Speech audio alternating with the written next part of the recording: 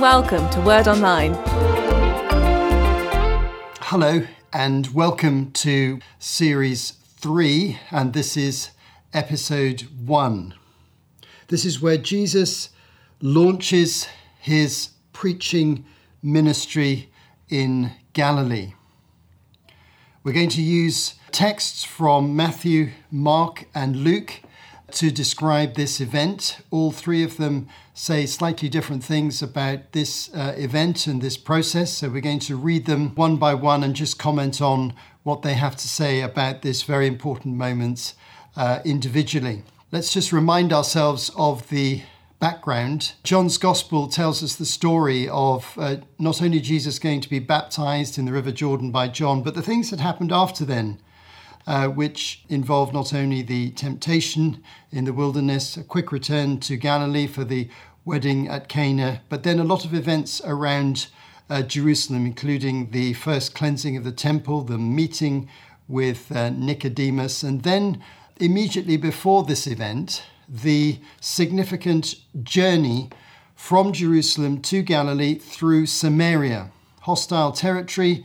And during this journey, as John chapter 4 told us, and we looked at this in recent episodes at the end of Series 2, Jesus met a Samaritan woman and told her who he was, essentially.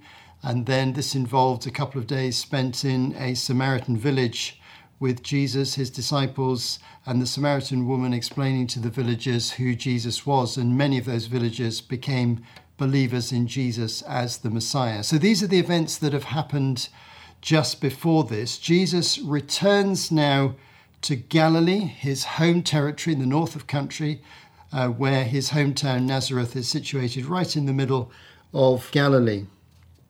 And he's returned with a handful of disciples, Simon, Andrew, John, Philip, and Nathanael. And these five are to be added to later on by other disciples, as we shall see.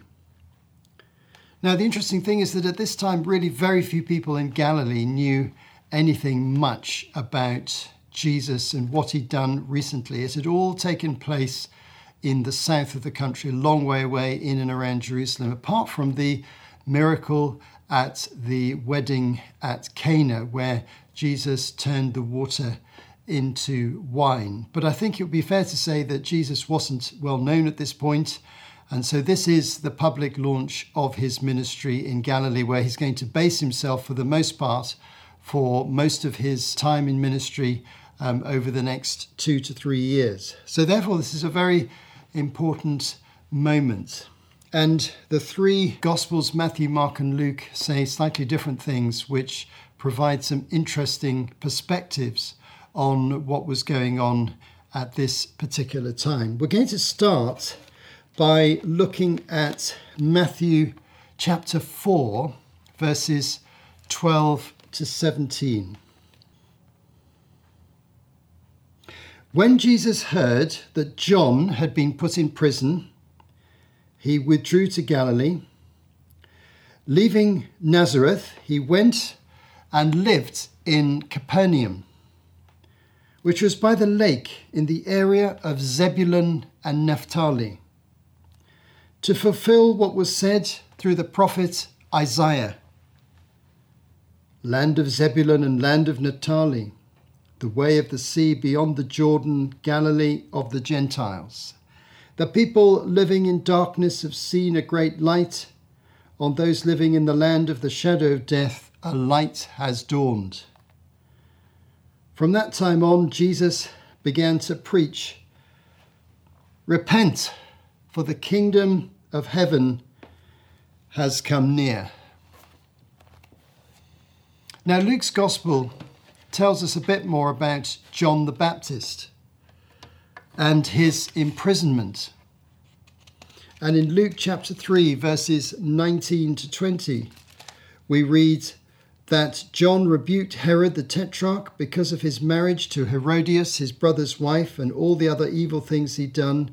Herod added this to them all: he locked John up in prison. We've studied the life and ministry of John the Baptist in previous episodes. But now we find he's in prison. And who is it who's put him in prison? It's the local ruler in Galilee, Herod Antipas, or Herod the Tetrarch, known generally as Herod in the Gospel accounts. Now, he had his capital in a place called Tiberias, a town on the western edge of the Sea of Galilee. And the Sea of Galilee was a central feature of the area and a very important feature of Jesus' ministry. It's actually a freshwater lake, and the waters come down from the mountains in the area of Lebanon to the north. It's 13 kilometers wide and 21 kilometers long at the longest point, a huge reservoir of fresh water, wonderful fishing stock, and a tremendously important supply of fresh water for irrigation and farming. It was a fertile area in central Galilee. And Herod had his palace in the town of Tiberias on the western side of the lake, overlooking this beautiful lake and looking up to the mountains behind. And Jesus, who started out in Nazareth, his hometown, it says here, moved to Capernaum. Capernaum was a fishing village about 15 or 16 kilometers north of Tiberias, on the edge of the northern edge of the Sea of Galilee. It was a beautiful place and a center of the local fishing industry. And so Jesus set up his headquarters in Capernaum, very close to Herod Antipas, Herod the ruler, the very person who'd imprisoned John the Baptist and probably incarcerated him in one of his hillside fortresses much further south. So there's a strange contrast between Jesus and Herod. They're right there nearby each other when Jesus starts his ministry, but there's no record of them ever having met until the last week of Jesus' life. And there's no record of Jesus ever going to the capital town of Tiberias.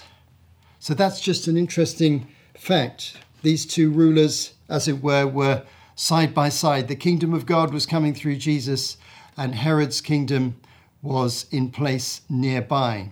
During this time, a little bit later, of course, Herod executed John the Baptist, as we'll see later on. But this passage is particularly significant for the fact that it quotes from Isaiah chapter 9. And I want to now turn to Isaiah chapter 9 just to discuss briefly the things that Matthew sees being fulfilled in the life of Jesus and in his ministry in Galilee. This is what I call a direct prophecy. The Old Testament prophesies an event directly in the New Testament.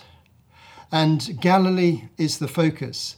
But I'm now going to just read the extended passage from which Matthew quotes, just to get a feel of the bigger picture. And as I read this text, I'm just going to pause as I go through and comment on a couple of things, just so you get a feel of it. The text is Isaiah chapter 9, verses 1 to 7. Some of it you may be familiar with. Nevertheless, there'll be no more gloom for those who were in distress. In the past, he, God, humbled the land of Zebulun and the land of Naphtali, but in the future, he will honor Galilee of the nations by the way of the sea beyond the Jordan. In this opening section, the prophet Isaiah says of this particular area, and by the way, Zebulun and Naphtali are two of the tribes of Israel whose territory is in Galilee, so they symbolically represent the Galilee area. He says that this land, Galilee, has been humbled in the past, but it will be exalted in the future. It will be honored in the future. And the prophet Isaiah is referring to the fact that about 700 BC, the northern part of Israel, especially Galilee, was taken over by the Assyrians. They conquered the country, they abolished the kingdom there, and they deported large numbers of residents. And this is the humbling that's spoken of. This land was humbled by the Assyrian invaders about 700 years earlier. But then the prophet Isaiah says, but in the future, that very same land that was humbled will be honoured, because something special is going to happen in Galilee, bearing in mind that Galilee was not a favoured district in the nation of Israel. Most people believe that the real important things happened in the south of the country, in Judea, and around the capital city of Jerusalem. This was the northern district. But prophetically, Isaiah says, this is going to be honoured, this place. And then he goes on to explain how this place is going to be honoured. He explains how a light is going to come, but let's just follow through the prophecy beyond what Matthew quotes and see the full significance of it. Whenever a New Testament writer or a gospel writer quotes an Old Testament text, they're always inviting you to look at the wider context and not just the exact quotation. And that's what we're going to do here to get the fullest possible meaning. Verse 2, the people walking in darkness have seen a great light. On those living in the land of deep darkness, a light has dawned. You have enlarged the nation and increased their joy, and they rejoice before you as people rejoice at the harvest, as warriors rejoice when dividing the plunder. For as in the day of Midian's defeat, you have shattered the yoke that burdens them, the bar across their shoulders, the rod of their oppressor. Every warrior's boot used in battle and every garment rolled in blood will be destined for burning, will be fuel for the fire. For to us, a child is born. To us, a son is given. And the government will be on his shoulders, and he will be called Wonderful Counselor, Mighty God, Everlasting Father, Prince of Peace. Of the greatness of his government and peace, there will be no end. He will reign on David's throne and over his kingdom, establishing and upholding it with justice and righteousness from that time on and forever. The zeal of the Lord Almighty will accomplish this. So Isaiah the prophet is pinpointing Galilee as the place where a light is going to dawn that will change the fortunes of the nation through the birth of a child who will be a unique child who turns out to be a successor of King David, who will take the throne of Israel, become the ruler in the country spiritually, and his kingdom will extend from the time he arrives right the way through the rest of history. That's an amazingly expansive prophecy, and it speaks of the time Jesus comes right the way through to the modern age where we are now and into the future beyond us, when his kingdom will be ruling across the whole earth. Your kingdom come on earth as it is in heaven. Do you remember that phrase from the Lord's Prayer? Well, that's basically what's being prophesied here. And so Matthew sees tremendous significance in the fact that Jesus is from Galilee. That's his home in Nazareth. That's the place he's going to operate. It's the place we're going to talk about for the most part for the rest of this study. Jesus' visits to Jerusalem are occasional until the last week of his life, the week of his death and his resurrection. So there are a few comments from Matthew's account. Now, Mark, who is characteristically brief, adds something important about the message of Jesus. Matthew says he starts to preach, but Mark defines this a little bit more precisely. So Mark chapter 1, verses 14 to 15. After John was put in prison, Jesus went into Galilee, proclaiming the good news of God. The time has come, he said. The kingdom of God has come near. Repent and believe the good news.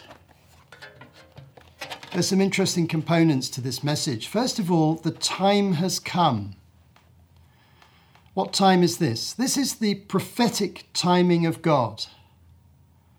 God always planned for his Son to come and be revealed to Israel and to bring salvation to the world. But no one quite knew when that time was going to be. But it was the conviction of the gospel writers and of Jesus himself and of Paul the Apostle, for example, that Jesus came at exactly the right time. For example, Paul says in Galatians 4, verse 4, "But when the set time had fully come, God sent his Son, born of a woman, born under the law, to redeem those under the law, that we might receive adoption to sonship." When the time had fully come. Not only was it the right time, but the reality of what was happening wasn't just Jesus coming to speak and talk to people and hope to change a few lives. No, there was something much more profound going on. And the second phrase describes it. The kingdom of God has come near. Now, the kingdom of God is a very important theme in the Bible. God is seen as the ruler and king of all creation and of all humanity. But when King David was appointed the king of Israel, it was prophesied in 2 Samuel 7, verse 16, that he would be the first of a permanent dynasty, a permanent kingdom, or an eternal kingdom, the first king, and that his successors would inherit his kingdom. And we begin to see now here that the successor to David is Jesus. We noted when we studied the genealogies of Jesus how he's connected to King David through both his stepfather's line and his mother's line. And he is described as the son of David a number of times in the Gospels. And so he inherits the kingdom of God, and he brings the kingdom of God to earth in a special and a new way, not just ruling over the nation of Israel, but actually establishing God's rule throughout the whole world. That's basically what Jesus came to do. And he says clearly the kingdom of God has come near. As we go through the Gospels, we'll see Jesus time and again explaining what the kingdom of God is. And there's much to say about that, which we'll talk about in subsequent episodes. But we just need to note here that God's kingdom is coming. That means that people, men and women from all different nationalities and races, will decide to come under the authority of God through Jesus Christ, through believing in the gospel and through joining his church, through being baptized, through becoming disciples and becoming his agents in this world. And so what we see is that this kingdom will spread. That was the point made in Isaiah chapter 9, verses 1 to 7. And the second half of that passage makes it very clear that his kingdom will grow and continue from that time forward permanently until the end of this age. And that's exactly what is happening. The kingdom of God is coming in this world. There are more and more and more people who are accepting Jesus Christ as Lord and Savior, becoming part of his church. His church is growing. Now it's growing in a situation of conflict and difficulty and often persecution and suffering. That is another very important reality which I don't want to undermine in any way, because the kingdom of God and the kingdoms of this world, they grow together and they're often in tension with each other. But what's happening in this world is the kingdom is growing in order that when Jesus comes again, he can receive his kingdom and bring it to completion and make it visible and obvious to everyone. That won't happen until the second coming of Jesus, which we'll talk about more in later episodes, because Jesus teaches about that on a number of occasions, particularly towards the end of his life. The time has come. The kingdom of God has come near. Repent and believe the good news. Repentance is a key word in Christianity. We've already looked at it when we looked at the message of John the Baptist. It means changing your life, changing your mind. So it affects the mind, the actions, and the inner heart and motivations. It's a fundamental inner transformation. Change your mind and your actions, Jesus is saying, and believe the good news that Jesus is the Son of God and has come to bring salvation to those who will receive him. Let's now turn to Luke's account. We're going to Luke chapter 4, verses 14 to 15. Whereas Mark centered on the message, Luke's account focuses on the impact of Jesus' ministry. Luke 4, verses 14 to 15. Jesus returned to Galilee in the power of the Spirit, and news about him spread throughout the whole countryside. He was teaching in their synagogues, and everyone praised him. Notice here that Luke emphasizes he came in the power of the Spirit. This is something that Luke makes a very clear point of. And if you look at Luke 4 generally, you'll notice that when Jesus went into the wilderness, Luke 4 verse 1, it says he was full of the Holy Spirit, who had been given to him in power at his baptism when the Holy Spirit came down on him in the form of a dove. So chapter 4 verse 1, he was full of the Holy Spirit as he went into the wilderness. And then later on, in verse 14, when he returned to Galilee, he was coming in the power of the Holy Spirit, with the dynamic energy of the Holy Spirit. And this led to miracles beginning to happen, which we'll see in subsequent episodes. And it sees him traveling around. So he didn't just stand in one place and proclaim this message in the middle of Capernaum, which was his base. No, he traveled around from place to place, and he started by preaching in the synagogues. A synagogue is a Jewish place of worship. If the Jews were unable to get to the Jewish temple, which most of them were for obvious geographical reasons, then for several hundred years by this time, they'd been building local places of worship called synagogues, where the men in particular were called to weekly worship on the Jewish day of worship, Saturday or the Sabbath. And Jesus had grown up worshipping in the synagogue in Nazareth. We'll find out more about that in a subsequent episode when he returns there for a dramatic event. He'd grown up in the synagogues and now he started to preach in them. People invited him in, a local man who seemed to have something special about him spiritually, something prophetic. He was invited in. And so his message began to spread. And shortly after that, we hear that miracles begin to happen. So here are three different perspectives on the same event. As we're going through the Gospels, studying the life of Jesus, usually I take one passage. If there are more than one account of the same event, I'll generally take the fullest account and speak to you from that account, but keeping in mind what the other writers say if they comment on it. On this occasion, it seemed better, because all the accounts are very brief and very different, to just spend a little bit of time on all three. And our purpose is to integrate all the four Gospels for you, so you can see the continual story, you can see the themes developing, you can see what's happening step by step, and you can see how the Gospels relate to each other. And this is a good example where these three writers emphasize different things in their writing. Matthew emphasizes the prophetic significance of Galilee and Jesus coming by quoting from Isaiah. Mark describes in more detail the exact key points in Jesus' message.